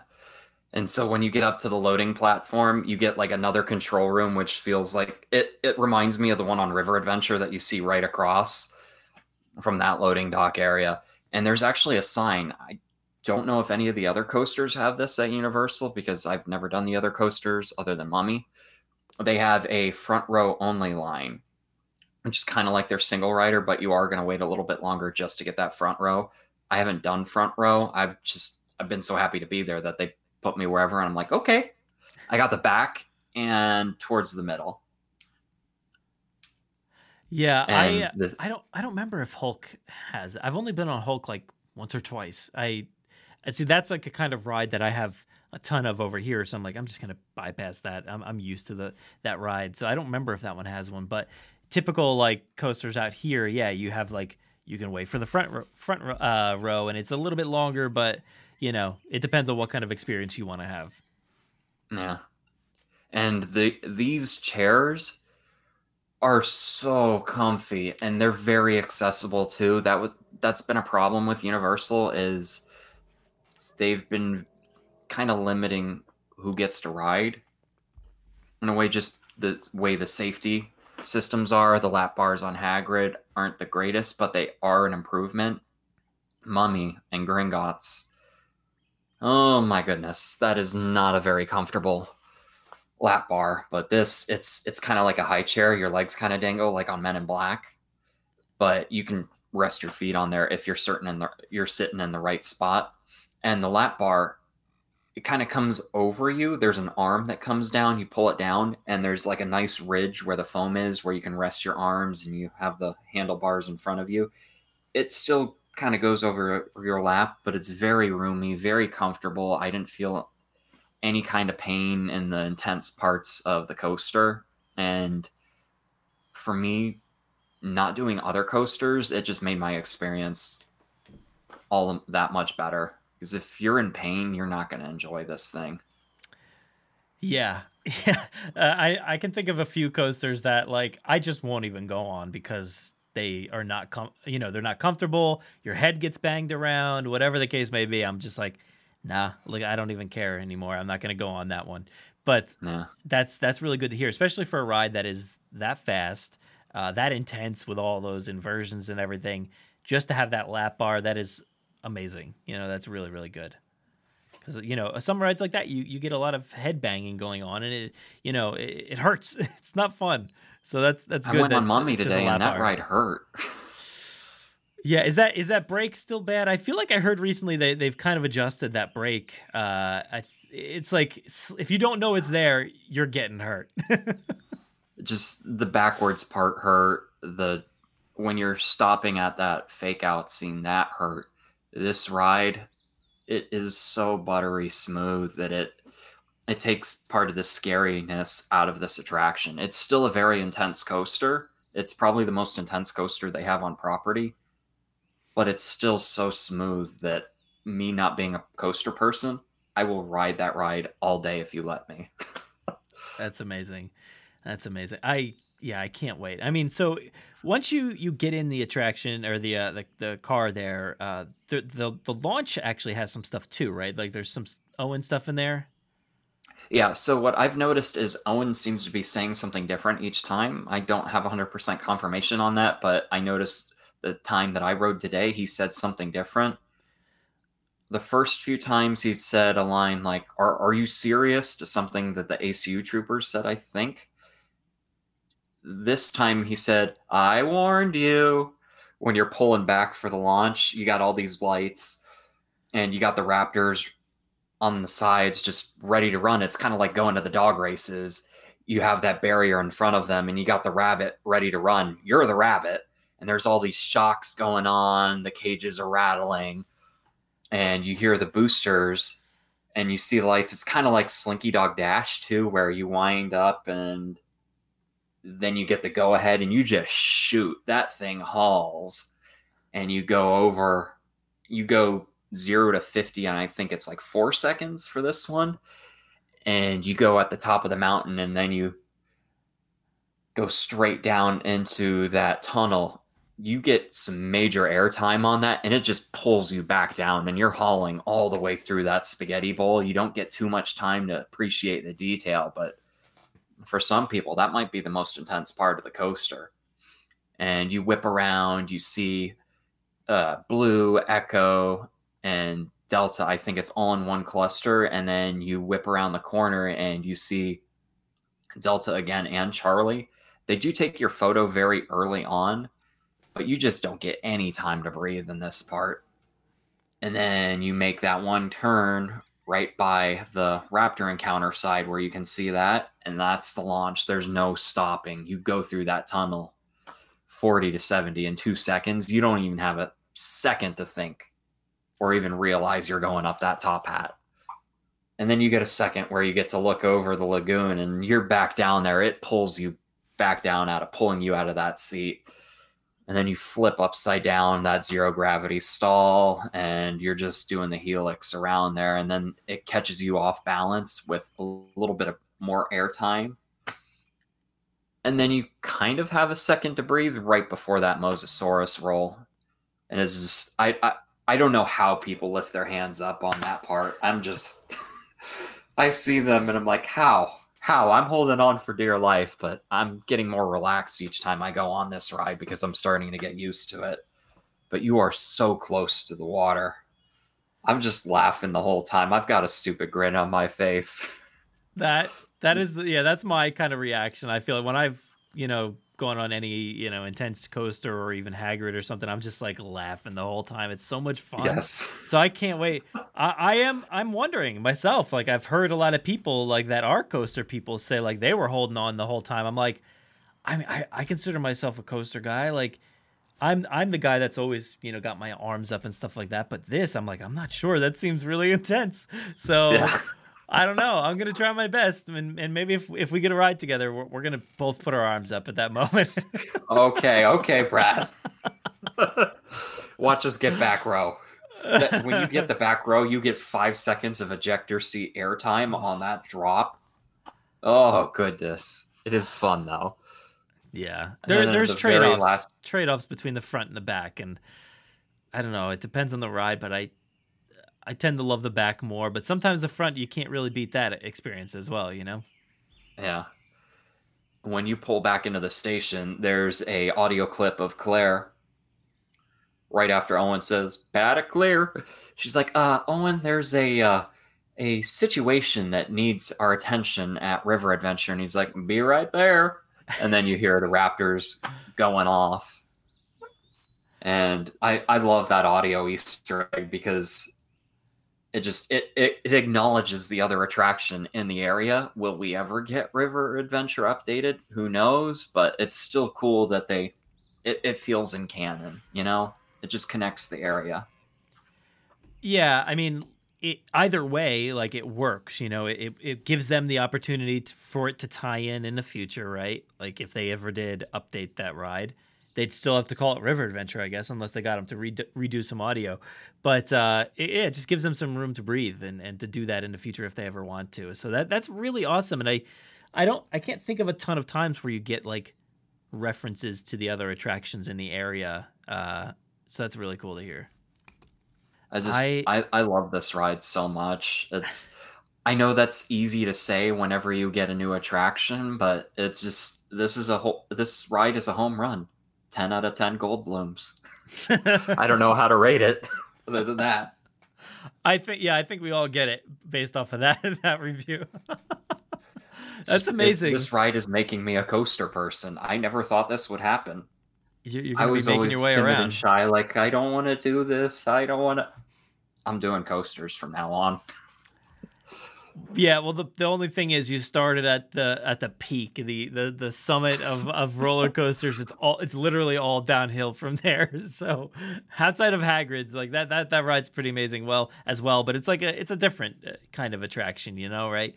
So, I want to get your take on like a really old wooden coaster someday.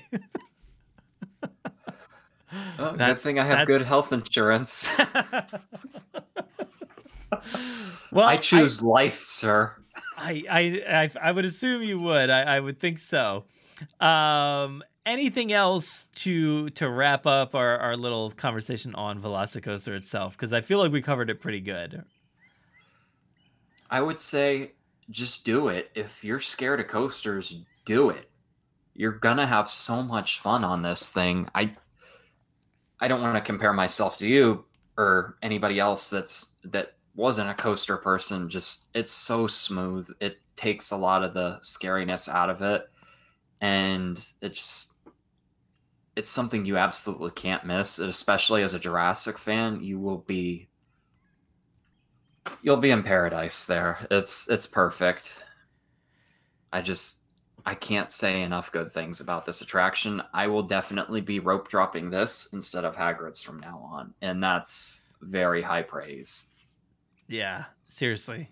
Like that Hagrid has always been like, well, since it's been open, like that's the one place you go to in that park, you know, because it's a can't miss attraction. So now there's like a bunch of them in that park, and it's a pretty impressive park overall. And Jurassic still, you know, it does struggle with accessibility for everybody in a way. Like you just said it, like it's a high speed thrill coaster that not everybody is into. It's kind of tough, you know. If you're a Jurassic fan, you really want to experience it, but maybe you're not a coaster person at all.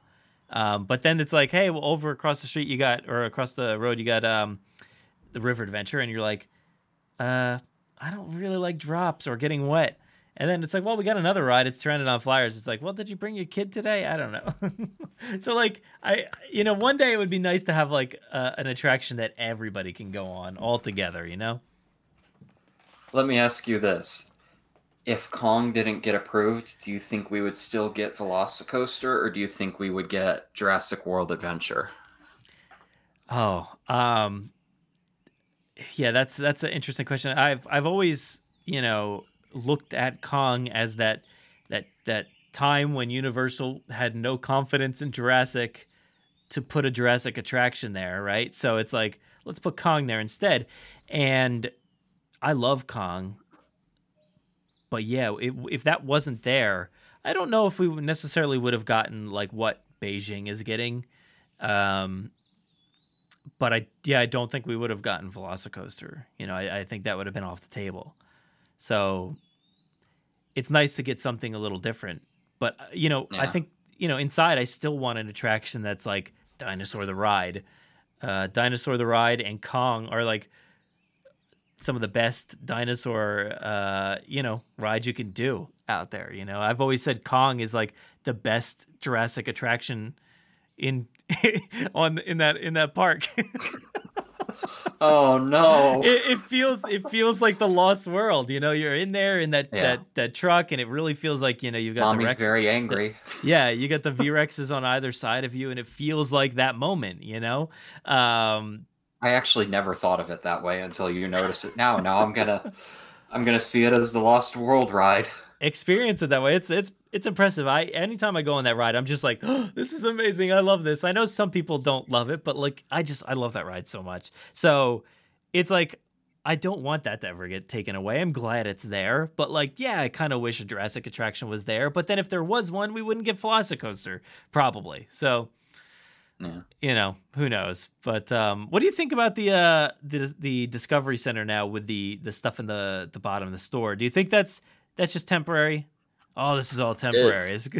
I think it's going to be temporary. They built another merchandise location. It's like a little kiosk right across the street from Raptor Encounter, but still they're pumping so much merchandise and changing things around within Jurassic Outfitters and Dino Store. I don't see this lasting too long because they just started opening up the exhibits today. Or yesterday, I think it was. They turned the things back on. I don't know if we're going to get the little raptor hatching thing because they don't want people crowding around that glass just yet. But from what I was told, this is a temporary thing. Yeah, it seems like it. That's what I kind of got from the pictures and stuff. I was like, okay, it kind of seems like, just a pop-up shop while this thing's popular for the moment, which I don't think it's going to fade anytime soon, but while the attraction is brand new, let's get some people to buy some merch since there's no exit store or anything like that really outside of going up the stairs. Yeah. So they make you actually exit through there. They put up little barricades that you have to go through there. So I mean, it makes sense, and the VelociCoaster store sign is on wheels, so that kind of tells me that it's temporary too. Yeah. What I want to know is, when is that statue of Delta going to be in the prop shop? That would be pretty amazing. That statue, I feel like that statue has made its rounds. I don't know if it's the same one or not, but it really feels like the same one that was like in London on top of those containers. You remember those containers that they had during fall? I think it was Fallen Kingdom. Yeah, I think so. Like it wasn't that when they did the first Jurassic World exhibition? Is that what that's from? I think they also had it there for just a promotional thing. It was like some random pop up at like a train station, I think out in London somewhere, and then I think they used it in Australia for Jurassic World the exhibition. Or maybe Chicago, I don't know. But it wasn't used in Philly. I never saw it in Philly. So, yeah, it seems like a statue that's kind of made its rounds. Yeah, speaking of raptor statues, I did notice in Jurassic Outfitters, that one that's kind of like on that middle shelf right at the front of the store is gone. So, I wonder if that's going into the pop-up tribute store or something, or if they're just updating the statues to make them actual raptors from the movies now. Because none of the raptor statues that they had in the stores were screen accurate. They have a really small one that's in Dino Store that looks like it could exist, but is nothing from the movies or even canon. Yeah. So. Yeah, I mean, at the time of our recording, we don't know much about the tribute store just yet, but I'm very pumped for that. I think it looks like it could be cool, and those tribute stores are always really, really impressive, so I don't know what's in there, but I can't wait to find out. I just want to know are we going to finally get some themed treats for Jurassic? Because they usually have their bakery in there at the very end. Yeah. Just give me an egg cupcake or something.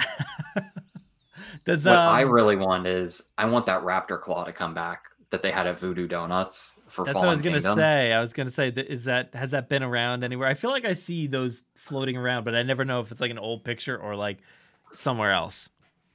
Yeah, time will tell, but I'm excited, and I feel like Universal finally has the confidence in Jurassic because I'm going and the merchandise is flying off the shelves. Just like Mr. DNA. These mugs just came out today, and there was barely any left when I first saw them. And yeah, I was at the park. I got there at, I think, probably 1:00. They had a whole bunch of mugs, a whole bunch of shirts. They probably had like 1 or 2 shelves left. Even the pin, I got the last pin today too. Oh, But man, I never thought we would ever get Mr. DNA merchandise. And here It's- we are. it's a Mr. DNA renaissance right now, and I absolutely love Yeah. it. You know, like the shirts He is our have been figment. exactly. It's been a crime that we haven't had like that attraction from the movie itself. You know, how cool would that have been, like inside the Discovery Center? But to at least get them now in VelociCoaster and all of this merch, the shirts, the pins, the socks, everything, it's a win-win situation for them. Like I think it's just always going to fly off the shelves. They're printing money right now. Yeah, and they got I can't remember how Dominion many merch, times I like- go and they'll be missing stuff. Like those hats are gone now. Well, thank you for picking up that for me. You're welcome, sir. I'm wearing it all the time until I can Aw. until I can get on that coaster, you know. But yeah, it's amazing that the merch that is there. Like it would have been interesting if Dominion had actually come out, what kind of merch we would see in the park right now. But you're getting some vague Dominion type, you know, sweatshirts and shirts and stuff like that.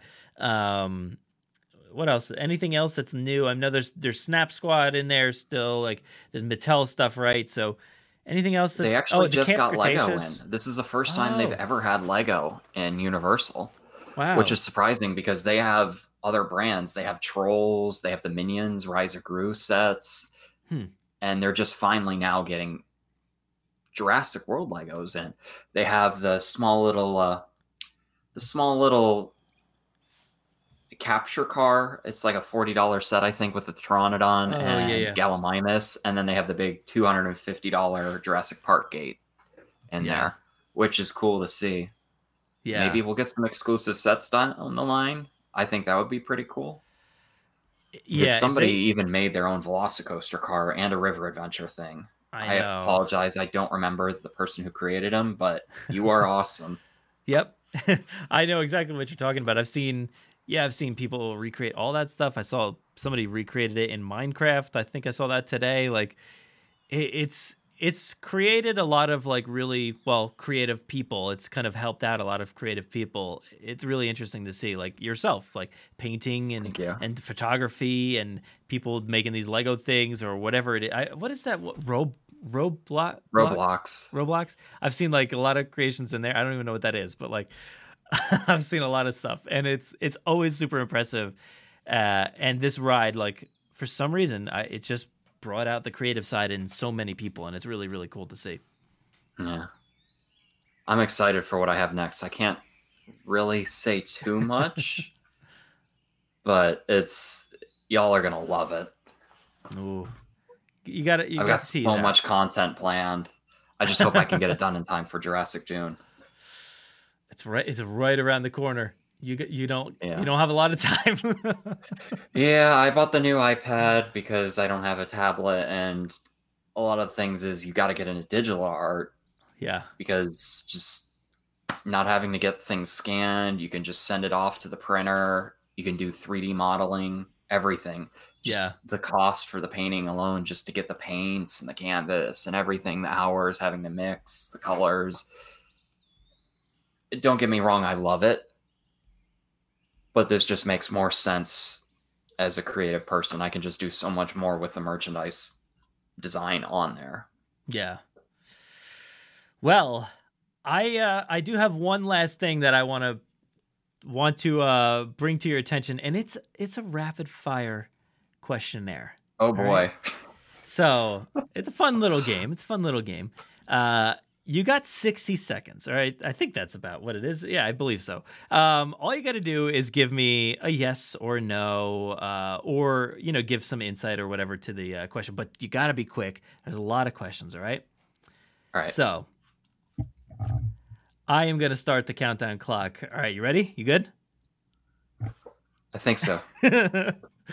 Be prepared. Here we go. Hopefully this works. We're going to count it down in 3, 2, 1, go. All right, Jurassic Park, The Lost World, JP3, Jurassic World, or Fallen Kingdom? Fallen Kingdom. Feathers or no feathers? No feathers. Universal Orlando or Hollywood Jurassic Park? Orlando. Indoraptor or Indominus? Indoraptor. Gymnastics team, yes or no? No. Alan Grant or Ian Malcolm? Ian Malcolm. Sarah Harding or Claire Dearing? Claire Dearing. Novel or film? Film. Tostitodon or Pepsisaurus? Tricycloplots? Hoskins or Wheatley? Hoskins. Spinosaurus or T-Rex? Spinosaurus. Is Dr. Evil, yes or no? He's misunderstood. Mattel or Kenner? Mattel. Are Muldoon's socks high enough, yes or no? I think he can go higher, so no. That barely scratched the surface of the questions that I Oh, goodness. I'm sorry. No, it's not you. It's a tough questionnaire, and I appreciate you answering those questions sufficiently. That's great. My pleasure. That was fun. I could do that like all day. I should just have a segment that's just that. It's like a 2-hour segment of me just going back and I'm game forth. if you are. So, wrapping it up, I just want to say thank you so much. All of your stories, just learning about your process, whether it is cosplay or photography or just visiting theme parks, that insight is awesome, and I love it. And I think you're a valuable member of the fan community, theme park, Jurassic, whatever the case may be. I think, it's awesome to interact with you, and I think everybody should. So thank you so much for joining me here today. It's been a lot of fun. Thank you so much for inviting me. Like, again, I said earlier, I never thought I would be here, and I wouldn't be here if it wasn't for all the love and attention you guys have given me, just cheering me on, being in my corner. That's what it's about. We're a Jurassic family. We got to take care of each other. Of course. So, if everybody wants to track you down and check out your Owen stuff, your everything else going on, what's your handle? Where can they find you online? Online for Twitter, I am at Michael_Carelli. And for Instagram, it is going to be Jurassic_yearbook. I just started this last July when lockdowns hit. I had this massive Mattel collection. I'm like, sure, why not? And that's kind of taken off. So you're going to see memes, toy photography, me and cosplay. I'm thinking about starting maybe a TikTok soon. Ooh, there you go. I mean, might as well. You might as well, yeah. I mean, it sounds like you can get a lot of followers on there pretty quick. You just got to do some absurd stuff, apparently.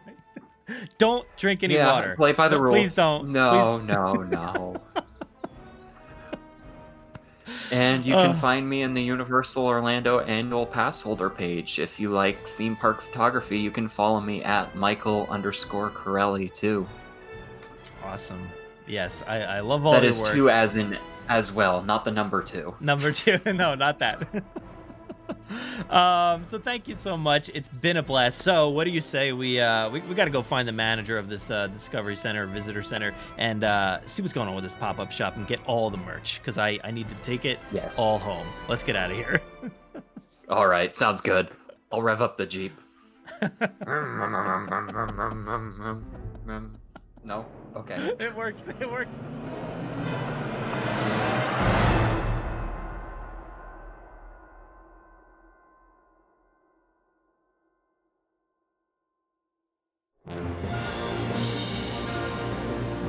Thank you so much for listening to this episode of the Jurassic Park podcast. Of course, gotta go and thank Michael Carelli for joining me a while back to chat all things theme parks, cosplay, collecting, and just chatting about himself. I loved learning a little bit more about him, to learn his history, where he came from as a Jurassic fan, how he got into all this stuff. That is, what makes this show so special, is to get to learn about your fellow fans and the fellow people in this community.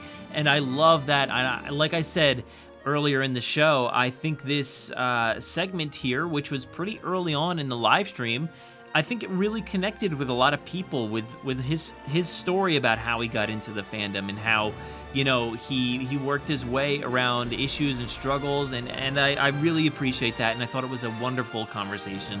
So thank you to my friend Michael for joining me today, and I'm sure you'll hear from Michael a lot more on the show in the future. I'm very, very excited to chat with him again. Again, we'd love it if you go support our YouTube channel. We have a lot of really fun stuff coming up this week. Go give us a follow over on TikTok, doing some fun stuff there, and just social media in general. We really love connecting with everybody out there, and try to respond to as much as I can. I know it's tough, but I try to do what I can over here. But yeah, that's about it. That's all I got for you guys this week. As always, please stay safe out there. Be kind. That's the number one thing. Please be kind to everybody. Be the best person you can. You never know what somebody else is going through. But that's it. So enjoy. Thank you so much for listening. And I'm going to go ahead and hand it off to myself for the outro. Thanks, everybody. Saddle up. Let's get this movable feast underway. Be sure to give us a follow over on Twitter at Jurassic Park Pod, and myself at Brad Jost. Also on Facebook and Instagram at Jurassic Park Podcast. Don't forget to join the Jurassic Park Podcast group on Facebook. You can listen to us on Spotify, Apple and Google Podcasts, Amazon Music, Audible, our website, or wherever else podcasts are found. So be sure to follow along. Also, don't miss our live streams, toy hunts, reviews, in-depth bonus content, gameplay, event and theme park coverage, and much more on our YouTube channel. If you haven't already, please leave us a 5-star review on Apple Podcasts. We will read your reviews at the end of most episodes, so be sure to spare no expense. Find us on the web at JurassicParkPodcast.com, where you'll find today's episode's show notes, articles, contributor bios, and so much more. If you want to get a hold of us, you can fill out the contact form on our website or send emails to JurassicParkPod@gmail.com. We're always looking for new segments, contributors, mailbag submissions, or anybody who just wants to say hello. Feel free to call our voicemail line at any time to leave us a message. That number is 732-825-7763. Make sure to be kind to everybody and stay safe out there. Thanks for listening, and enjoy.